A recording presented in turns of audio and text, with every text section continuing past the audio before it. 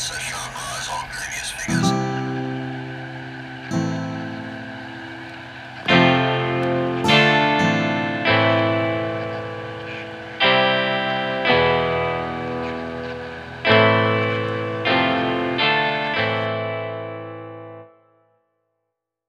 Hello and welcome to Everything in Between, the podcast where a dad and daughter duo delve deep into topics ranging from true crime to paranormal occurrences to urban legends and, well, everything in between. I'm Emma.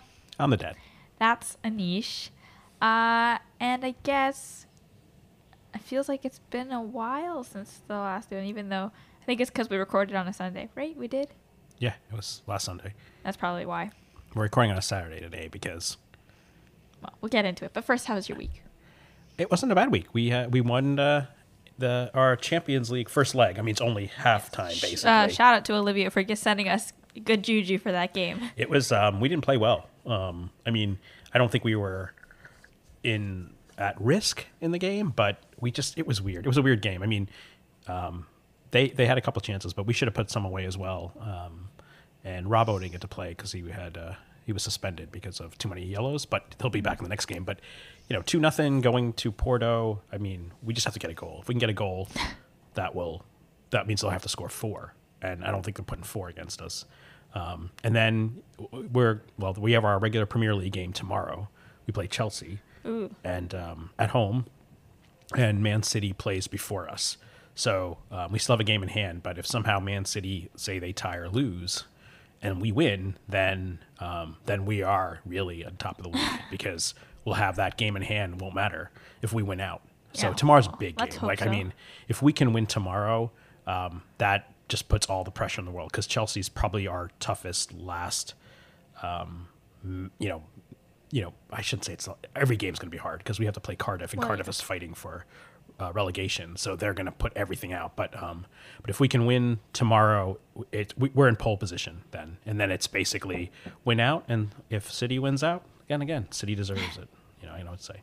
But yeah, no, that's pretty much from a soccer perspective. So That's yeah. all? yeah, pretty much. That was a boring week, I think, besides soccer stuff. Well, your mom was gone for the week, so it That was explains it. you failed as your nagging part. I mean, you nagged well. Actually, you did the nagging. I shouldn't say. Well, kind of. No, actually, not even there. You didn't. No. Well, Yeah. I don't know. I wasn't really measuring my momness. Maybe it's because I measured it beforehand. I messed up, but... Well, again, could have just had dinner ready. Oh my, I did. I actually am very proud of myself. Okay, no, not for that. I know you literally set everything up and everything. I'm proud of myself for the timing. Reading instructions. No, for my Oh, forget it. timing. This is not even Because- worth. This is not even worth airtime. Just let's go on. I don't want to hear the airtime. Your timing of getting home in time to turn off the I oven. set a whole timer. It was like a whole action movie. I got back in the house right as the timer went off and everything. It was amazing. Okay. It was great. That's right. I don't need any hate from you. Okay? It's not hate. Yes, it is. That's hate. No. You're being a hater. No. No.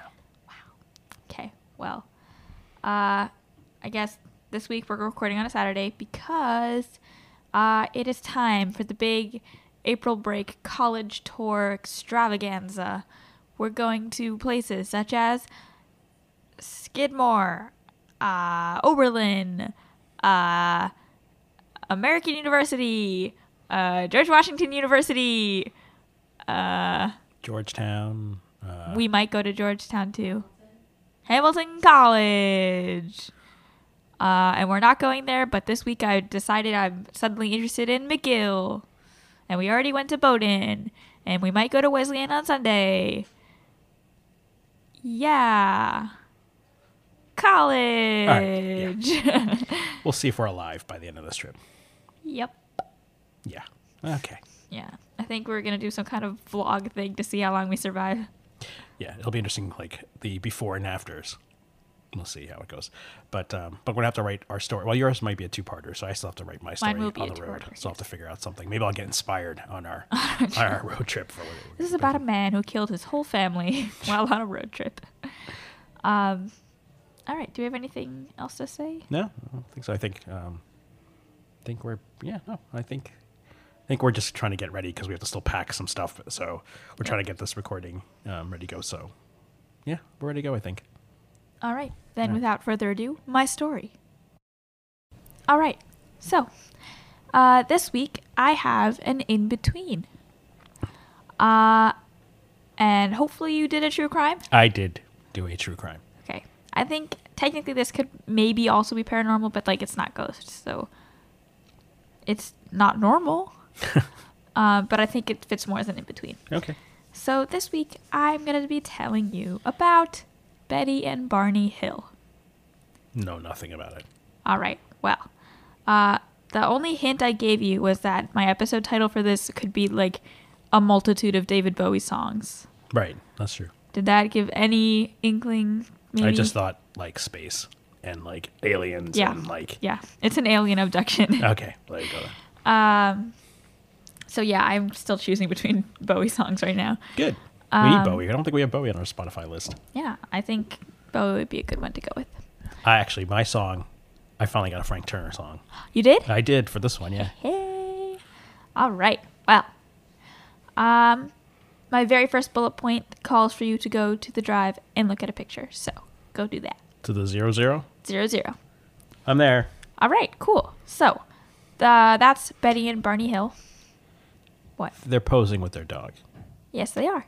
It's a portrait picture. Their dog's name is Delcy. All right, cute right there. dog. Then, if they got abducted, they deserved it. Huh.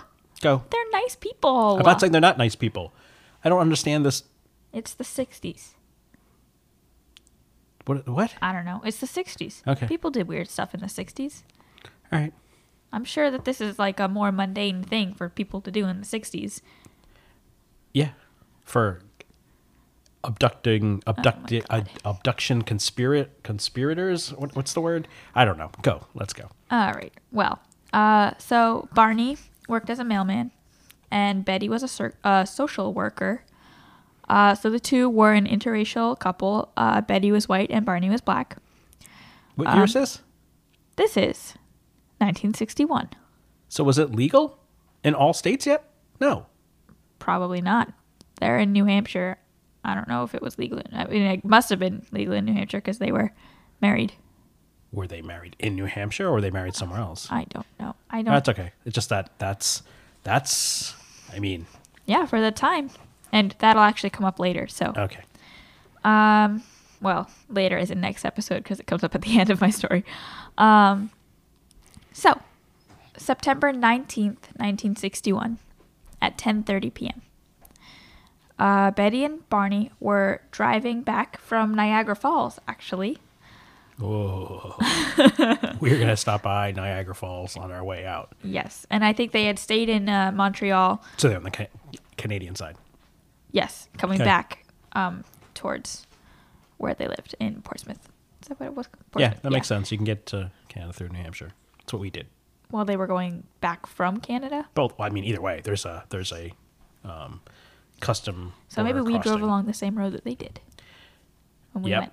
We probably did not. Oh, okay. Well, I wanted to have never mind. It's always about you. Yeah, it is. This Okay. is a podcast that I'm on, and so I will try to connect it to myself in any way possible. All right. Well, So anyway, once they were south of Lancaster, New Hampshire, Betty observed a bright light in the sky. was it the sun? Well, it was 10:30 p.m., so I Okay. sure hope the not. moon. She described it as moving from, quote, below the moon and the planet Jupiter upwards toward the west of the moon. Okay.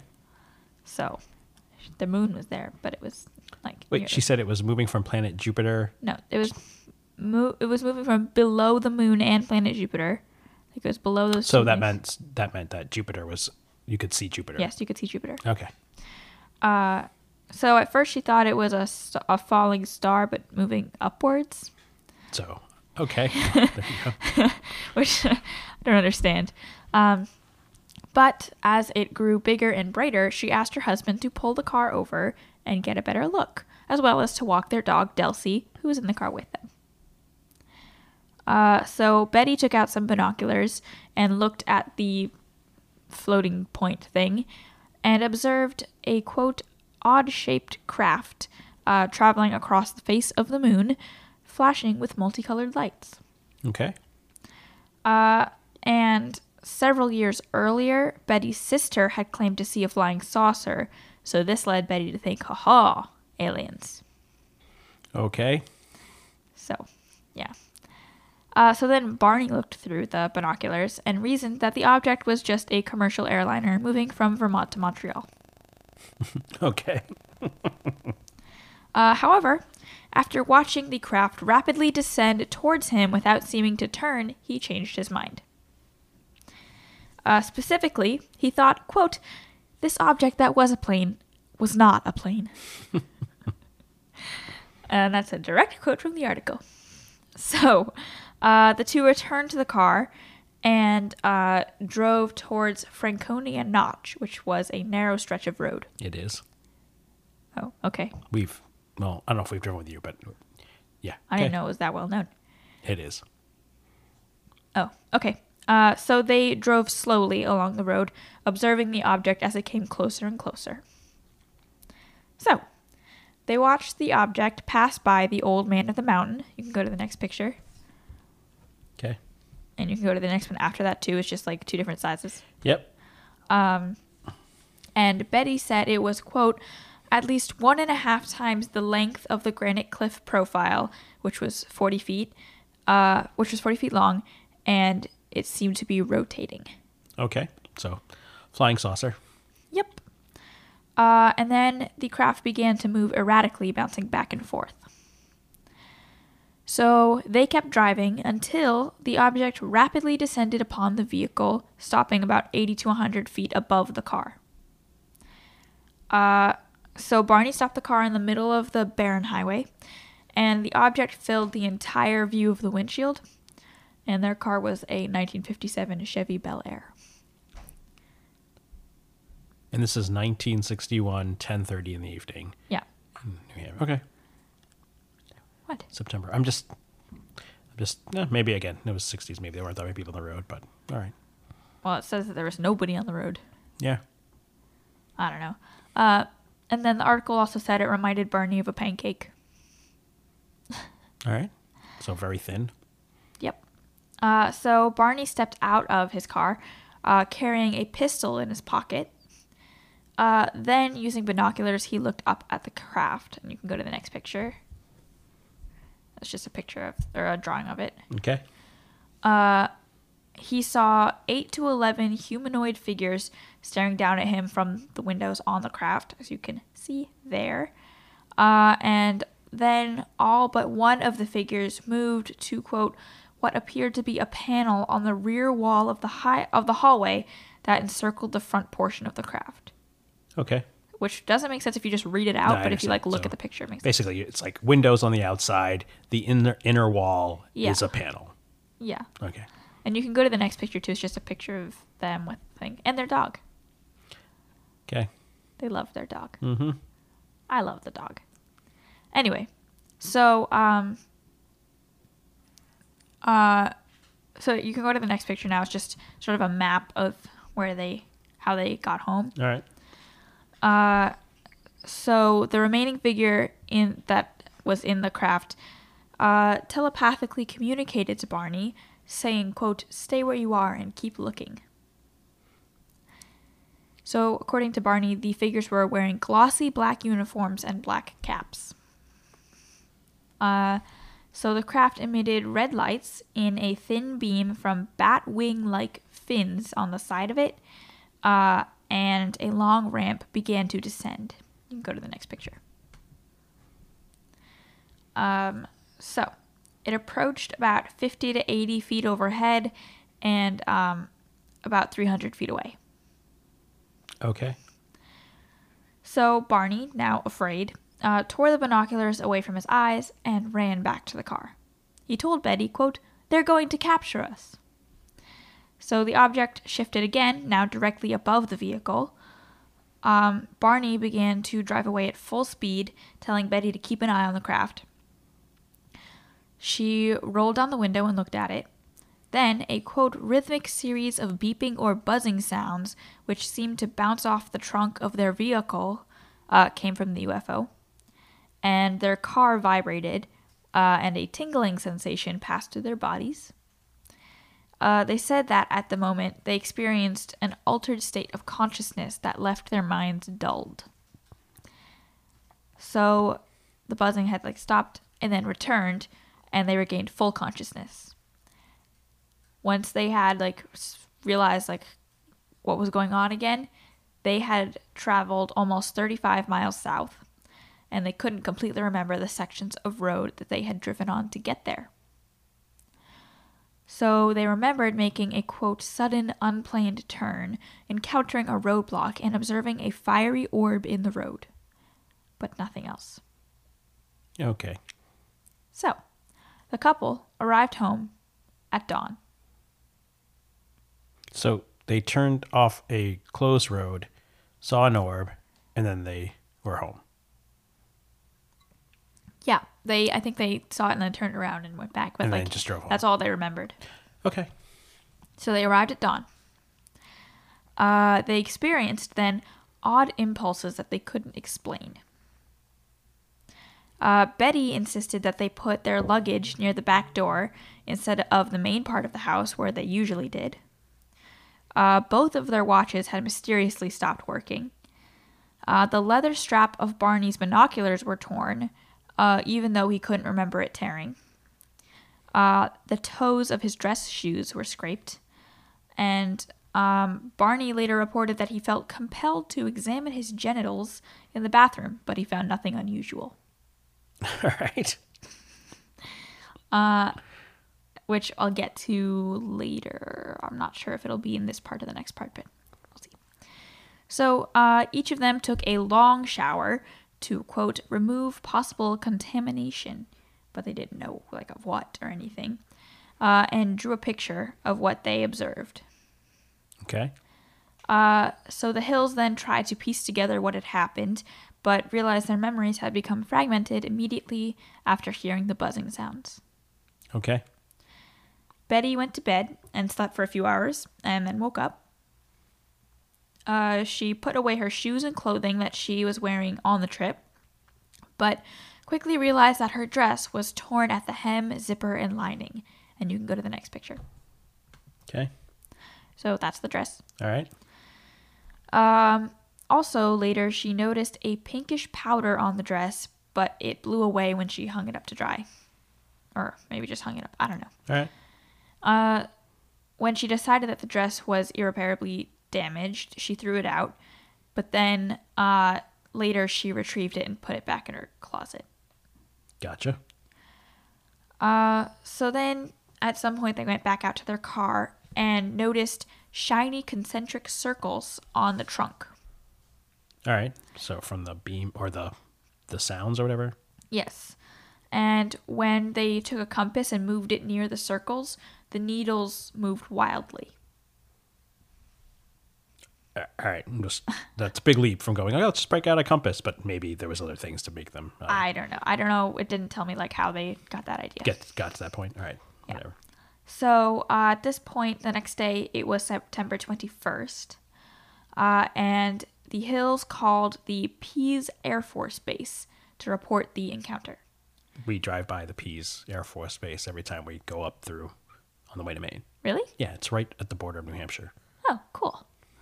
So on September 22nd, Major Paul W. Henderson called back and asked the couple for a more detailed interview. The resulting report was forwarded to Project Blue Book, the U.S. Air Force's UFO research project. So soon after the encounter, Betty checked out a book about UFOs from the local library and wrote to the author, a retired Marine Corps major called Donald E. Kehoe, about her encounter. Okay. So Kehoe forwarded the letter to Walter N. Webb, a Boston astronomer, and an NICAP person. left that off. And the NICAP is the National Investigations Committee on Aerial Phenomena. Okay. My goodness, it's like an enemy. So, fast forward to October 21st. Webb met with the Hills for a 6-hour interview.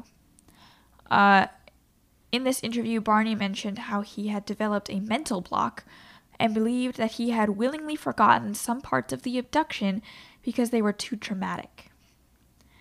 Webb later stated that, quote, they were telling the truth and the incident probably occurred exactly as reported except for some minor uncertainties and technicalities that must be tolerated in any such observations where human judgment is involved. Yeah. Okay. 10 days after the encounter, so this is a little bit before October 21st, but 10 days after the encounter, Betty began to have a series of strange and vivid dreams. Okay. To be continued. So I know that was a little bit short, but I thought that was a good stopping point. No, that's fine. I think that's pretty good because I think it gets us to the point where it's a good, cliffhanger. Yeah. Right. Plus my stuff Stay about tuned the until dream. next Yeah. week. What are the dreams about? Yeah, but my dreams go on for like a couple pages, so figured I should stop there. Was Betty drinking? What's the dog's name? Delcy? Delcy. Was Delcy there too?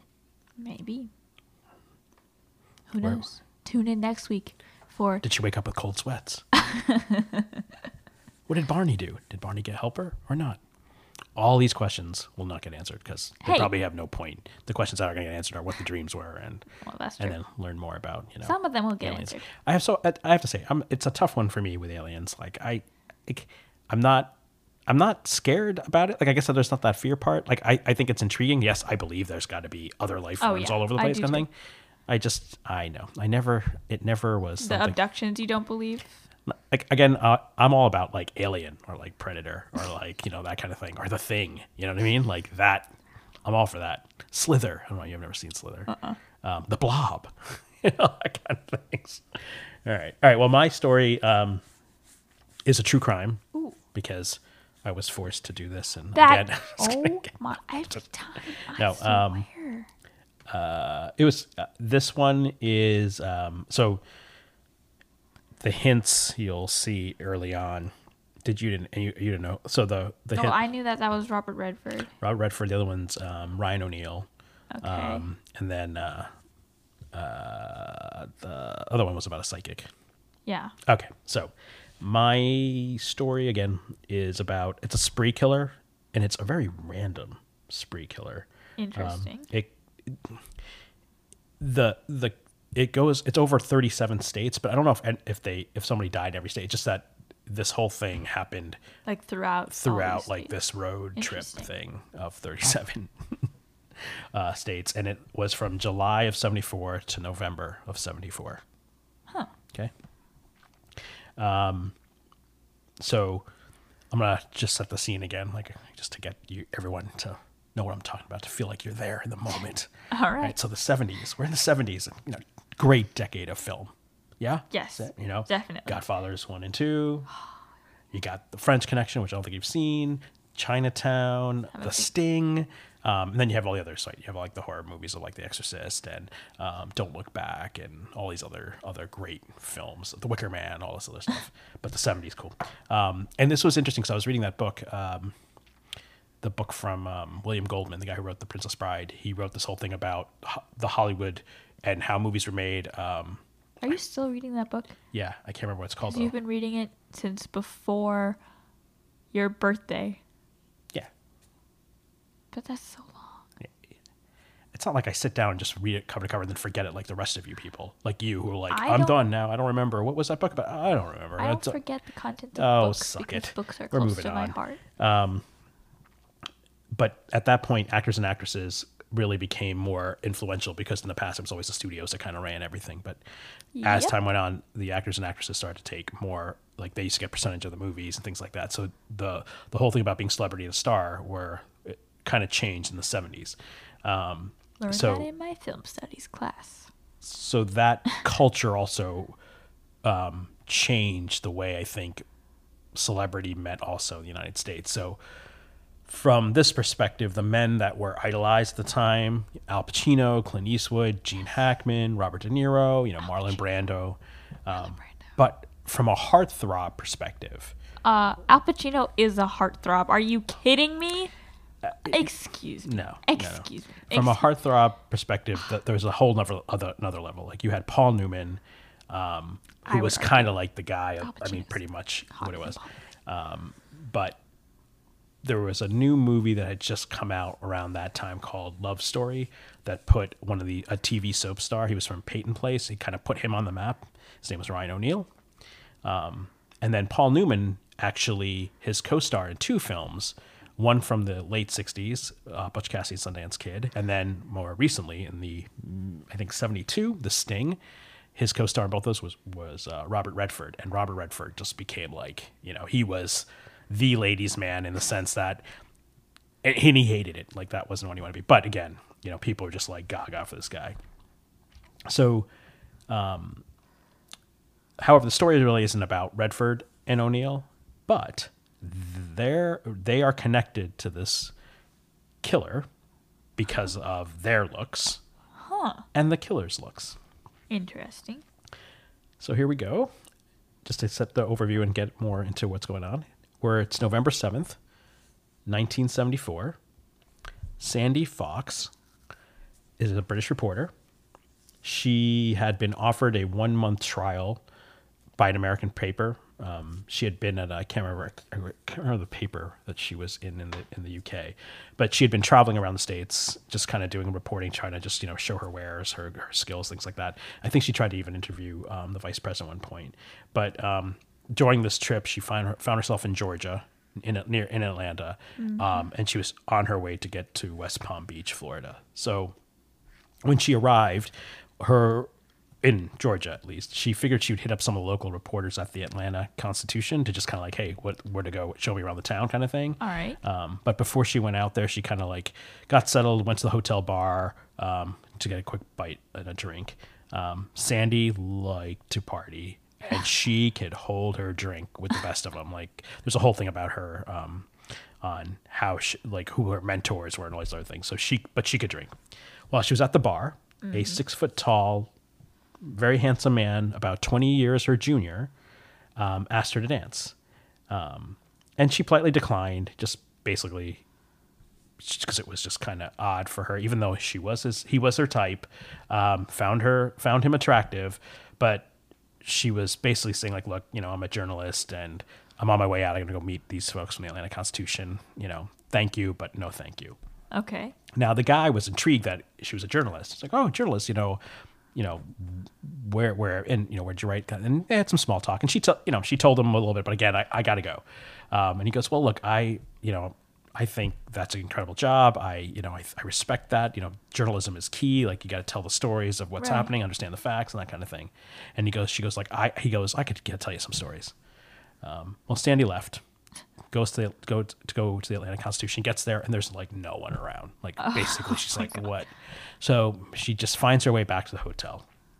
And when she's at the hotel, that man was still there, and he had a couple drinks. They start chatting. She has a couple of drinks. He asks her to dance again. They start dancing. And she had thought basically that, the night's not ending poorly. This guy's good looking. He's hot. He looks just like Robert Redford and Ryan O'Neal, like a perfect mix. Hey, you know what?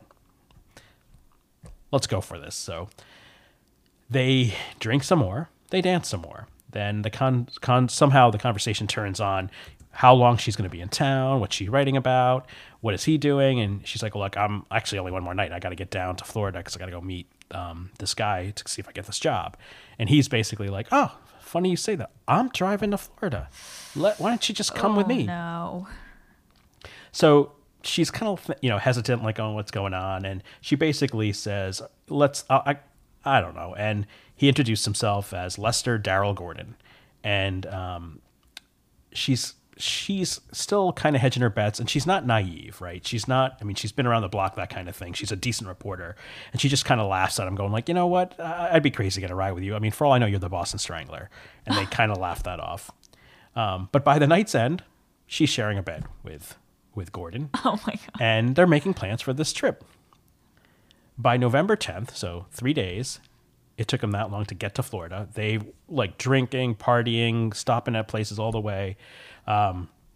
She finally gets to meet the lawyer for this paper, and it doesn't work out. Like basically, for whatever reasons, it doesn't work out. And she's like, okay, well, you know what? I've had a great time. I've been here a month. It's time for me to get back to the UK. So she also knew that whatever this thing was with Daryl Gordon, she called him, she didn't like the name Lester, so she called him Daryl. Wow. She was done with the fling too. And she also, you know, she basically didn't think the sex was all that great either. So she was kind of like, whatever, you know. So she's basically telling him that I'm going back to the UK. This has been great. This is like, you know, my American fling. But I got to see a lot of people before I leave. So I think it's just best we part ways. And he's like, oh, come on, just one more night. You know, like I'm in here. And she's like, look, I'm not into long goodbyes. This is the best way we should do it. You know, we had a great time. You know, she kissed him on the forehead, that kind of thing. And they part ways. Oh. So the next day, so this is the 11th, Sandy is called by the police. And she's like, oh, what happened? And it's about Daryl. And she's scared that the Daryl's been in an accident. So she goes down to the police station. And as she's there, she is asked if she knows a woman named Susan McKenzie. And Sandy's like, well, yeah, I do. I don't know her personally, but she's the wife of one of my reporter friends. Oh, no. And she's in, you know, when did you last see her? She's like, well, I just recently. I just came back down from Georgia, blah, blah, blah. She goes, well, she was almost raped by your friend Daryl.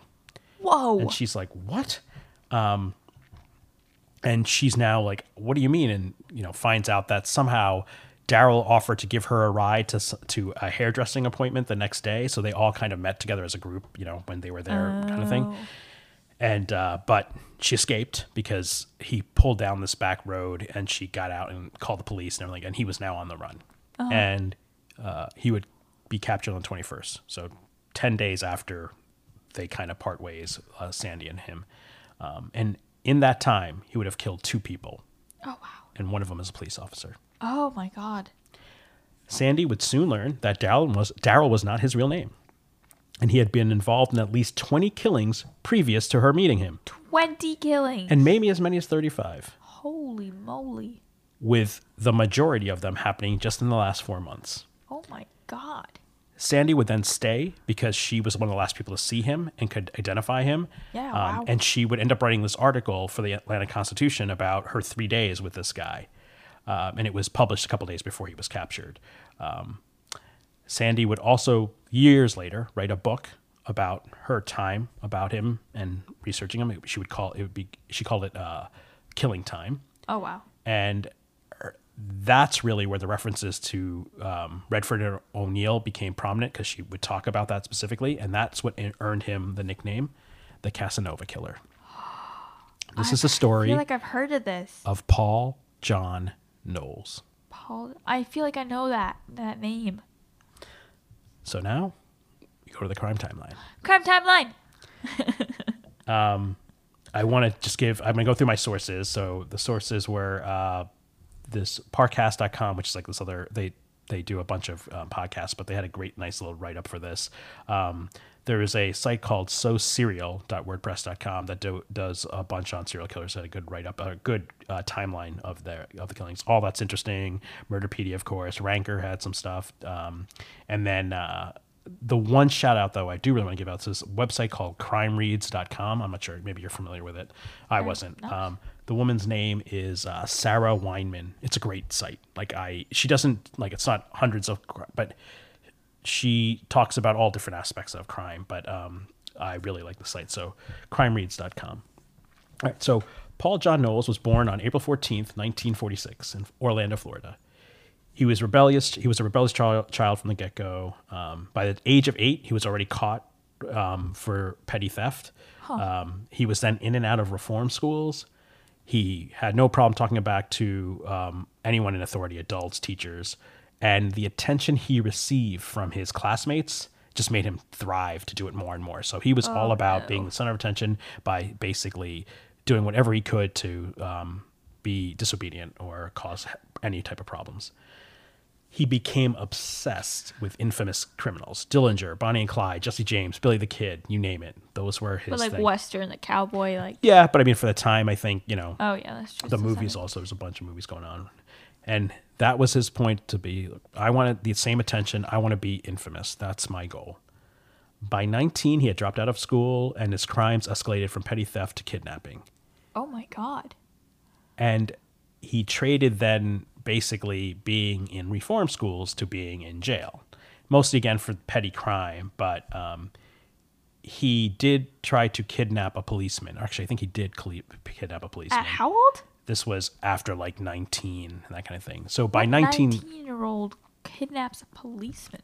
by 1974, he was now again back in jail for other things. But he would be in and out of jail. Wow. When he was in jail at this point in 74, early 74, he became pen pals with a Californian woman named Angela Kovic. And she wrote him letters. He wrote back. She was smitten immediately, like within 2 or 3 letters. And now this is, she herself, she was a recently divorced cocktail waitress when she started writing to him. And how old was she? I didn't say how old she was, but this is what's weird. Like, so some sources said that he proposed to her over written letters. That's weird. Another one said that she actually came out at one point and visited him, and he proposed when she visited. So I don't know which one was which because it just different sources of different things.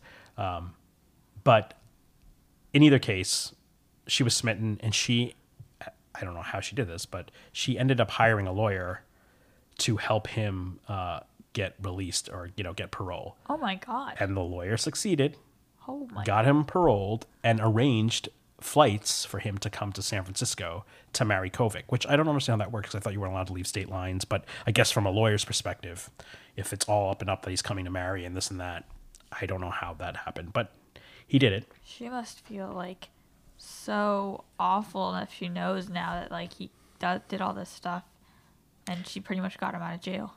Yeah.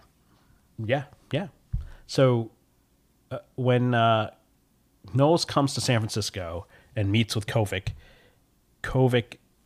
now notices this darkness in his aura, and she calls off the wedding, like when he's there. And she also had just recently visited a psychic that told her that a new man would be entering her life, and that person would bring danger too. So between that and this feeling, she's just like, I'm done. Wow. Now, that rejection is what is believed to take good old Knowles down this ugly, ugly path. Really? That's what took him down this path? He later confessed that he had murdered 3 people that evening Whoa. in San Francisco before flying back to Jacksonville, just vagrants. They never found any bodies, so they don't know if that was true or not. Oh. So he went back to Jacksonville. That day he returned, that evening, he got in a bar fight with a bartender, pulled out a knife, and was immediately thrown back into jail. On July 26th, 1974, he picked the lock of his jail cell and escaped. Oh my god. So again, he's got nothing. He needed money. He needed to get out of town as fast as he could. So he basically did what he knew best, rob. Unfortunately, for 65-year-old Alice Curtis, she was the first target, or her home, really. He broke in, found this retired teacher alone. He bound and gagged her while he ransacked the place and took as many valuables as he could, and he stole her car. Curtis would be found dead the next day. Oh. She had choked on her dentures. Oh my god. While he's fleeing in this car in this town where he's known, he runs across these 2 girls named Lillian, who's 11, and Mylette, 7, last name Anderson, and they were just in the wrong place at the wrong time. Oh no. Knowles recognized them as old family friends, and he was scared that they may have recognized him, so he kidnapped them, strangled them, and then dumped them in a swamp. Oh my god. Now, there is speculation that Knowles had no idea that Curtis had died, like, because he just bound and gagged her and robbed her and left. But again, it's his fault. Like, she choked on his Yeah. dentures, right? But the killing of the Anderson sisters, he did knowingly. I Yeah. don't want to say it's premeditated because it was like it happened in the spur of the moment. Yeah. But that was his first murders that they had bodies found. That was like intentional. He would then start a killing spree that would take him almost all the way up to the East Coast, I believe as high as Maine, as far west as Nevada, back through Texas, stopping in Georgia, and then going finally back to Florida. Oh my god. So these are the killings. I'm going to go to, this is directly from basically Wiki and Murderpedia, right? So in August, after those Kovic and the two girls, the two sisters, Marjorie Howe lived in Atlantic Beach, Florida. She was strangled with a nylon stocking. The motive was apparently that Knowles stole her television. Are you serious? Now, again in August, Ima Jean Sanders, she was a 13-year-old runaway from Beaumont, Texas, where and she was on her way to try to get to Georgia. He picked her up and he raped and strangled her. Oh my god. On August 23rd, Kathy Pierce was strangled with a cord of her own telephone. Her 3-year-old son, who was present, was unharmed. Okay, he was fine. September 3rd, William Bates was murdered. He was sharing some drinks with Knowles in Ohio, Lima, Ohio, or Lima, Ohio. And his body wouldn't be discovered until in October, but his car, money, and credit cards were all taken by Knowles. September 18th, Emmett and Lois Johnson were camping out in Ely, Nevada, and Knowles murdered them both, robbed them. God. September 21st, Charlene Hicks was killed.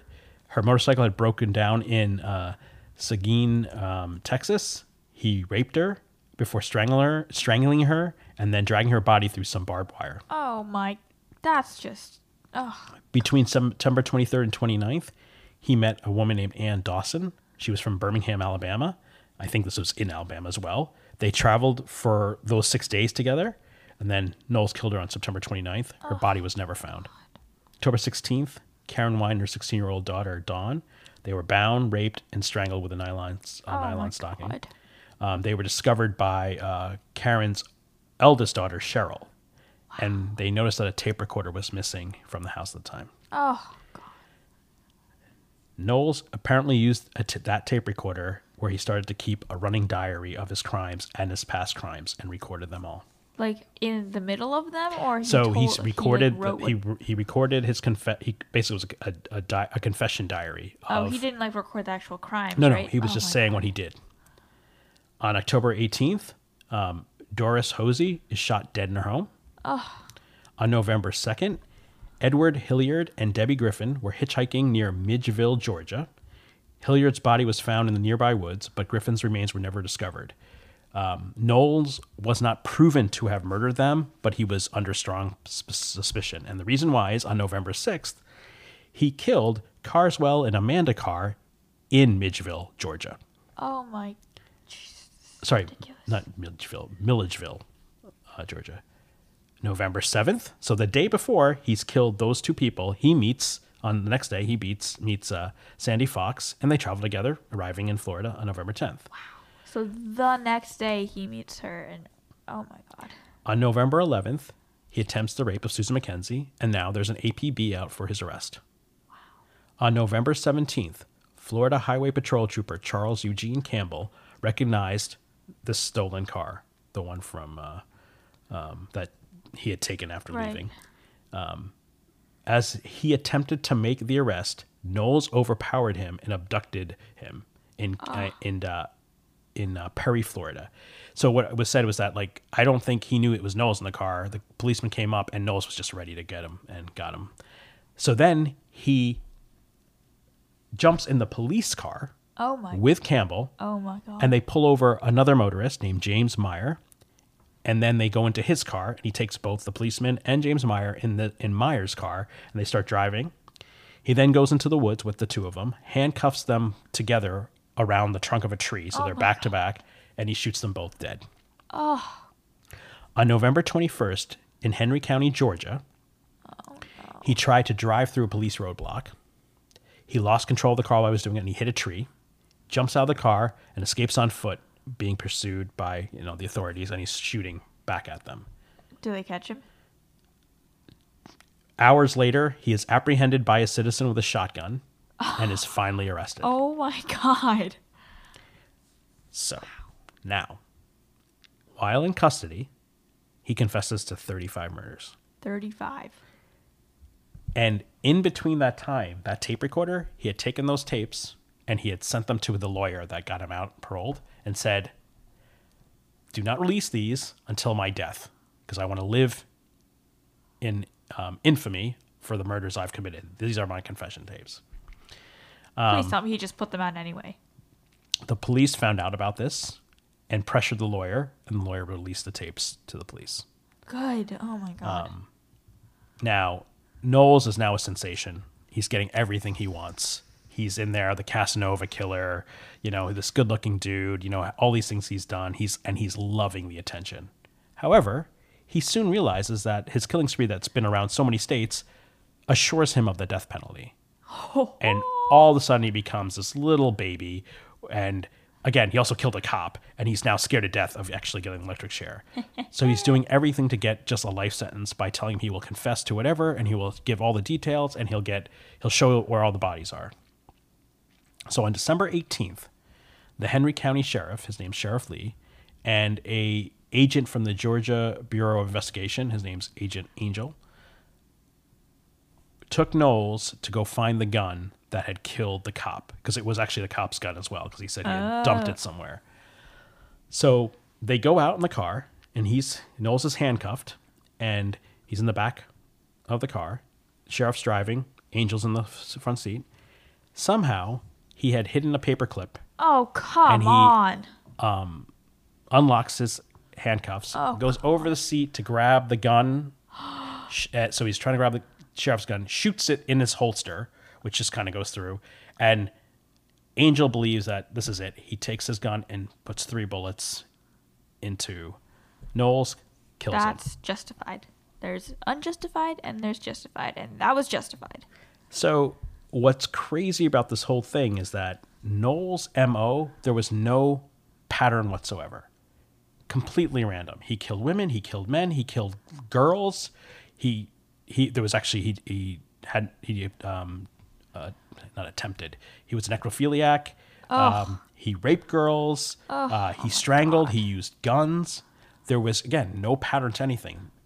Out of the 35 killings he confessed, 20 were corroborated. What was weird was, the one thing he didn't do, he didn't harm any boys at any point. Wow. And the other thing was, not only Sandy Fox, there was another reporter that I don't want to say hooked up with, but they got together in the sense of driving around. And when he found out she was a journalist, he let her go as well. Because he wanted his story to be told. Oh my.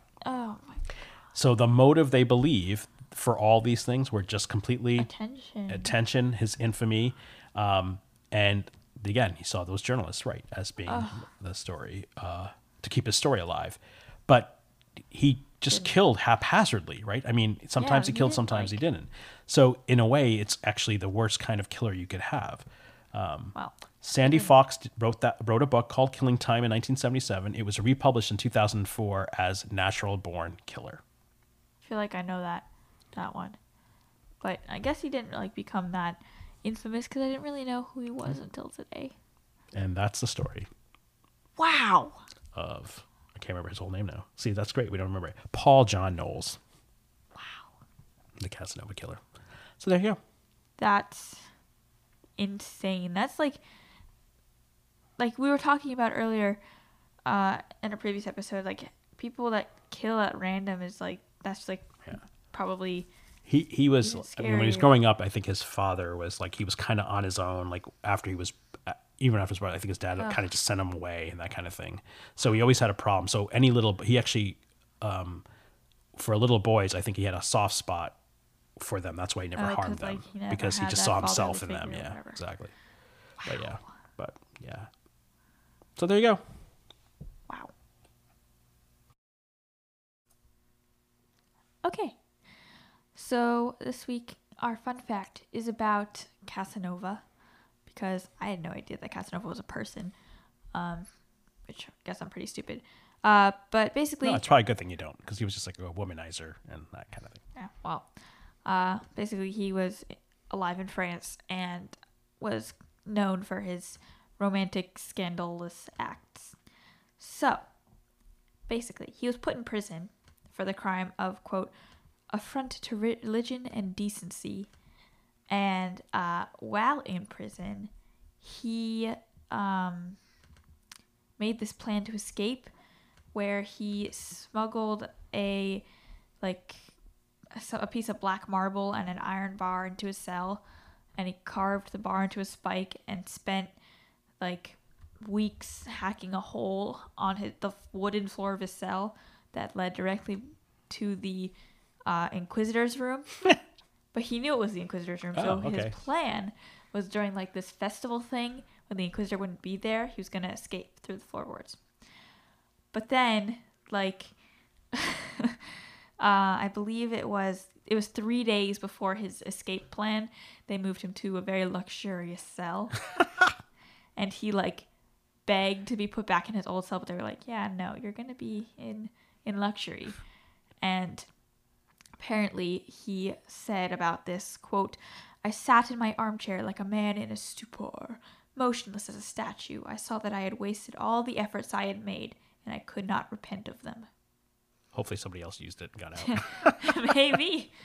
But I guess if they used it, they might have fallen right into the Inquisitor's arms. Fair enough. So yeah, that's the fun fact. Didn't know that. Quite a story. But apparently, like, he scared his friend into a coma by digging up like a corpse or something and scaring them with it. God. So, yikes. Okay. Any last thoughts? No, just getting ready for this road trip. It's gonna be fun. All right. All right. So, if you would like to submit your own fun facts, or you have suggestions for a story, or you want to tell us about your own story that's happened to you or a friend or a neighbor or whatever, send them to our Gmail, which is everythinginpodcast@gmail.com. You can also submit them through our website, which is www.everythingpodcast.weebly.com. We also have images from every episode there and other fun stuff. Check that out. It's cool. We're on social media, on Instagram at everythingInPodcast, on Twitter at between_podcast, on Facebook as Everything in Between Podcast, both a page and a group. Join those, follow those, say hi. We announce new episodes on there, stuff like that. Also, please make sure to rate, review, and subscribe on Apple Podcasts. It really, really, really helps. Just in general, it helps. Absolutely. And of course, don't forget to check out our playlist on Spotify. Yeah, you should add that. You should make that the hot link under our Instagram bio, just so and we'll post something on Instagram that. I mean, right now it goes to our website. Yeah, let's just put our Spotify bio there. Okay. Okay, I'll put it there. I mean, Spotify link, and then we'll just make a post on Insta that says, "Hey, check it out," so they can see. All right, yeah, but it has all the song titles of our episodes, and it's actually a really good playlist in general. Like. I got some good ones coming this week, so yeah. Oh, yeah. So, yeah, I think that's about it. And besides that, I guess, see you next week. Hopefully, depending if we're Hopefully. alive. All right. See you guys Bye. next week. Bye.